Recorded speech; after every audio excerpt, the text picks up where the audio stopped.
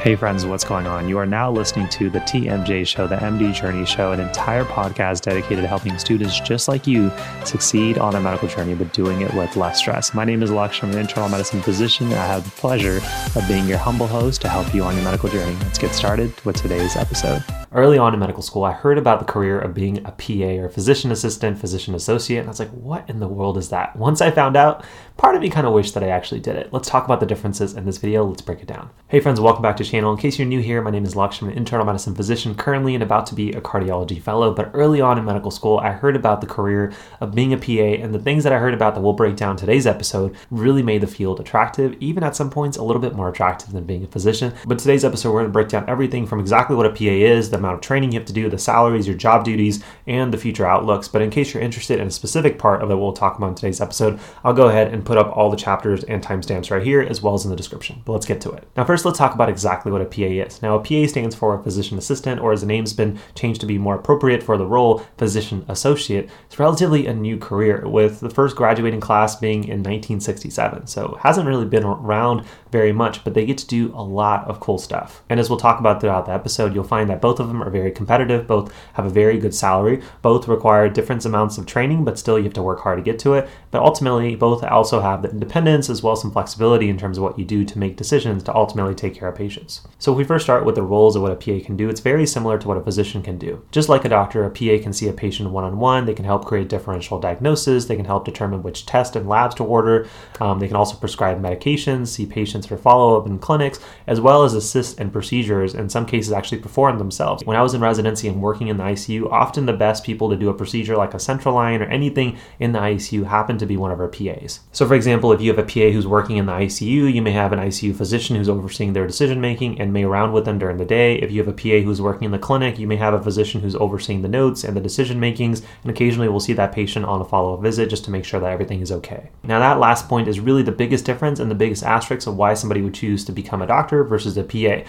Really, it just determines of how much independence do you want versus are you okay with somebody supervising and kind of titrating and adjusting your decision making based off of their preferences. For me, I knew that I wanted to ultimately be the decision maker, and thus being an MD or a DO was a route that I ultimately pursued. But there's tons of people that I know, including in my own family, that are great PAs, love to take care of patients, and are okay with having somebody kind of oversee their care. Some people even prefer it, but again, that's the biggest difference. Now we're going to transition to the other biggest difference, which is the time of training. So let's get into the admissions. So first, let's talk about the prerequisites to get into PA versus MD or DO school. Now, if we begin with simply grades, we'll see that the average GPA for somebody who gets into medical school is anywhere between a 3.7 and 3.8, even higher for more competitive programs. On the flip side, an average GPA for somebody who's getting into PA school is anywhere from a 3.6 to a 3.7. So both still very competitive academically to get into. Next, we have to talk about the differences between the entrance exam. To become a doctor, you're required to take the MCAT, which is like a ridiculous 7.5-hour exam that both students in MD or DO school will take. On the flip side, to apply to PA school, you're required to take the GRE or the graduate metric examination, which is much shorter, about 3.5 to 4 hours long. There are a handful of PA schools that do require an examination very specific to becoming a PA, but most students will apply using the GRE. Other prerequisites are very similar between both fields. To become a doctor, most schools will require the very similar list of biochem, biology 1, biology 2, OChem, etc. to actually be able to apply to those institutions. Some schools have small adjustments and variations in their classes. Those same list of classes will be required to apply to PA schools. I did find that there's a big variation from institution to institution when you're applying to PA school, where certain class may be required for this school and not so much here. So you do have to do a little bit of forward and proactive thinking in terms of your class planning. But on the flip side, to apply to medical school, most institutions have the typical pre-med major, which is not a major by the way, but it's the same list of classes that most students will take to apply to medical school, plus or minus 1 or 2 classes here and there. In addition, to apply to both, it's recommended that you have some leadership experience, some community service involvement, as well as maybe some previous work experience or interaction within the healthcare field to actually explain that this is why I want to be a PA versus a physician. Now, I would say that the biggest difference besides the entrance exam that you have to take to get into one of these two institutions happens to be the requirement of patient exposure hour. Now, to become a physician, it's usually recommended that when you're applying, you can show some evidence that, hey, I've done some stuff in clinical medicine, I've shadowed a doctor here and there, I have reasons of why I want to become a doctor. But there's no one asking, Lux, you have to do an X amount of hours to apply to medical school. In fact, I think I did about 100 hours of shadowing in one single semester of college, and then the rest of it, not so much. It was just a program that I did. I got my shadowing out the way. I could talk about it a bunch on my application, but no one had a minimum or maximum requirement. On the flip side, you'll find that a lot of PA schools will actually have a minimum threshold of how much clinical hours you have to do. And what that means can vary from institution to institution, but you'll see that number go anywhere from 500 to 1,000 to 2,000 hours. That's why it's very common for somebody who's applying to PA school to take 1 or 2 years off, have a prior career working as anything from a scribe, a nurse, CRNA, physical therapist, where maybe they're making a diversion from one career to another. But again, if I was to look at the application for somebody applying to medical school versus somebody who's applying to PA school, that PA applicant almost guaranteed has tons of more clinical experiences on their application compared to their MD or DO colleagues. And then lastly, to close off this admission section, let's talk about acceptance rate. Now, this is probably a big discrepancy, and there's a lot of kind of variation in the data. For medical school, this number's kind of been around. It's usually about 5.5% to somebody to get into an MD school, a little bit higher in terms of acceptance rate for a DO school, but obviously very competitive. 1 out of 20 applicants are actually getting into a medical school of their choice. But now if we look at the acceptance rate at PA school, you'll find that the variability is very large. You'll find some articles will actually report studies from 30 to 40% acceptance rate, which is enormously high for a competitive field. But on the flip side, if you look at specific programs, you'll see that acceptance rates are low as 5 to 10%. Now, the reason that there is such a big difference is, one, data varies from institution to institution. There's not one good place of data compared to a medical school where there's tons of data for your acceptance rates, how many people applied, etc. But number two is that there is a big variation in terms of the quality of a PA school. You may have PA schools who are reporting all the people who applied versus who people who got in, compared to people who are actually eligible to actually get in, meaning they met the admission criteria or they submitted a secondary application if it was required. And then we look at the differences between who actually got in. That makes the numbers much different. So I would say if I had to put a number to it, it was probably closer to about 10 to 20% depending on the institution, but still very competitive to get into, and there are significantly less spots to get into PA school compared to most medical schools. Now next, let's actually transition in time in training. Now this is the biggest perk where PA hands down wins in terms of their career, in terms of the length of training. To be a PA, you go to PA school for about 24 to 27 months, about 2.5 years.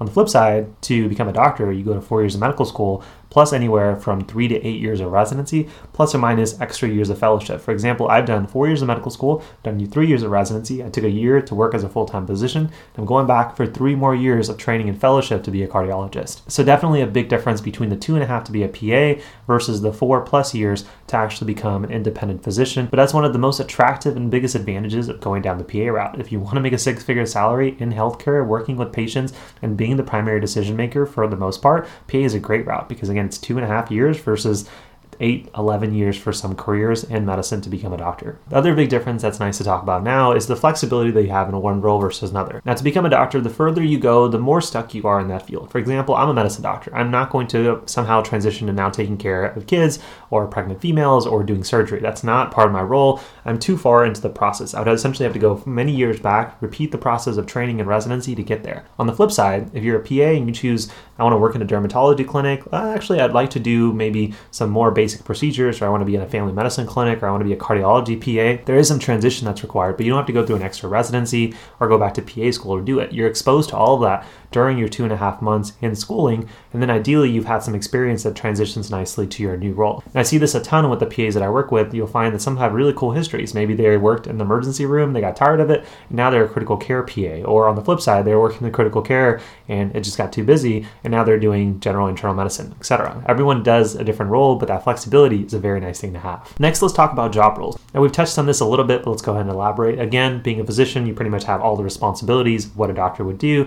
PA, you pretty much can do most of those things under the supervision of an MD or a DO, but there are certain roles that it's very uncommon for a PA to do, or you won't see them at all perform. For example, if you have a PA who's in surgery, you won't actually see them doing the procedure. That'll be to the surgeon. You may have to see them actually taking care of the patient post-op, pre-op, but the surgeon will actually be involved in the procedure itself. In certain states, PAs have different roles in terms of what kind of medications they prescribe, certain substances like opioids. A certain state may say a physician actually sign off on the prescription ultimately. In certain states, they may be allowed to. But to paint a better picture in my current role as an internal medicine hospitalist where I see PAs, it's very common for a PA to be the first person that you may see on a consulting service. So for example, if I call the cardiology team to see somebody with chest pain, the physician may be aware of the patient, but they may send their 1 or 2 PAs that works under them in that service to go see the patient, do the note, basically come up with a management plan, discuss it with the doc.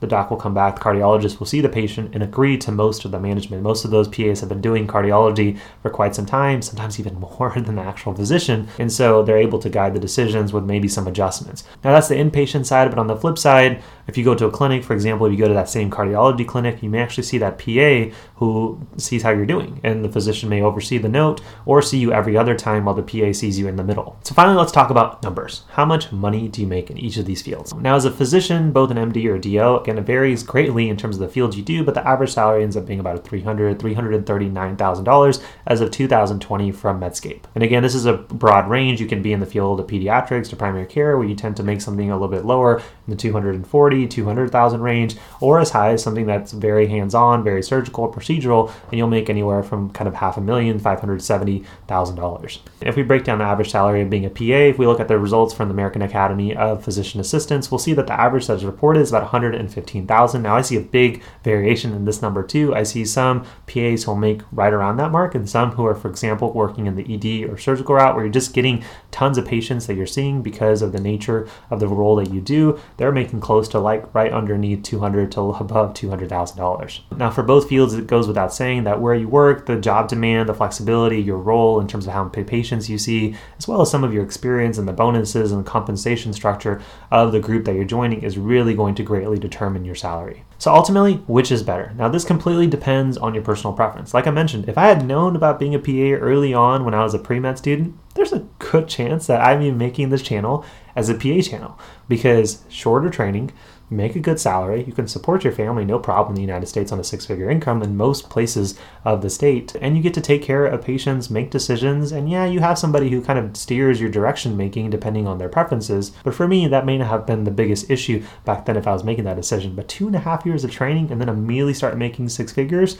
when I'm kind of in my early 20s versus now when I'm about to be 30 and finally have my first six-figure income, I could say PA is very attractive. But if you are somebody who just likes to be in charge, likes to be that ultimate decision maker, and as I've done this more and more in medical school, that definitely happens to be me, then being a physician is a great route to go. Both have their perks, both have their cons, both make good salaries, both ultimately get to take care of patients, and there are physicians who are happy, there are physicians who are sad, there are PAs who are happy, PAs who are sad. So go on your personal preference. If there's very specific questions you have about one field versus the other, go ahead and add them in the comment section down below. But ultimately, if you want to go on one of these journeys to be a doc or be a PA and you want to do well, then go ahead and check out down below a free download to our Med School Success Handbook. This is a document that I'm updating. My team and I are updating on a weekly basis with all those tips on how to study better, how to be happy, how to find that balance, how to be that productive student that you ultimately need to be successful and fulfilled in your career. Again, all the tips that I wish somebody gave to me on day one, I'm just giving to you guys for free. That'll be linked down below. Now, if you enjoyed this and you want to see what my life looks like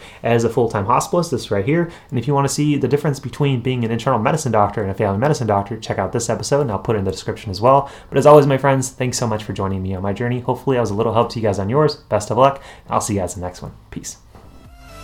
Hey friends, hopefully you guys enjoyed today's episode. If you did enjoy it, I want to make sure you don't miss out on future episodes, and definitely consider hitting that like and subscribe button on your favorite podcast listening platform. And if you want a little bit of extra bounty points, we'd love it if you leave an honest review on iTunes to help the channel and the mission of the MD Journey grow. And also, by the way, if you're interested in getting that unfair advantage in medical school and avoiding the most common mistakes that myself and other medical students have made, definitely check out our most popular programs we have for you here at the MD Journey, including the Med School Domination Bundle, as well as our personalized one-on-one coaching programs, which will be linked down below. But as always, friends, thank you for joining me on my journey. Hopefully that was a little help to you guys on yours. I'll see you guys in the next one. Take care, my friends.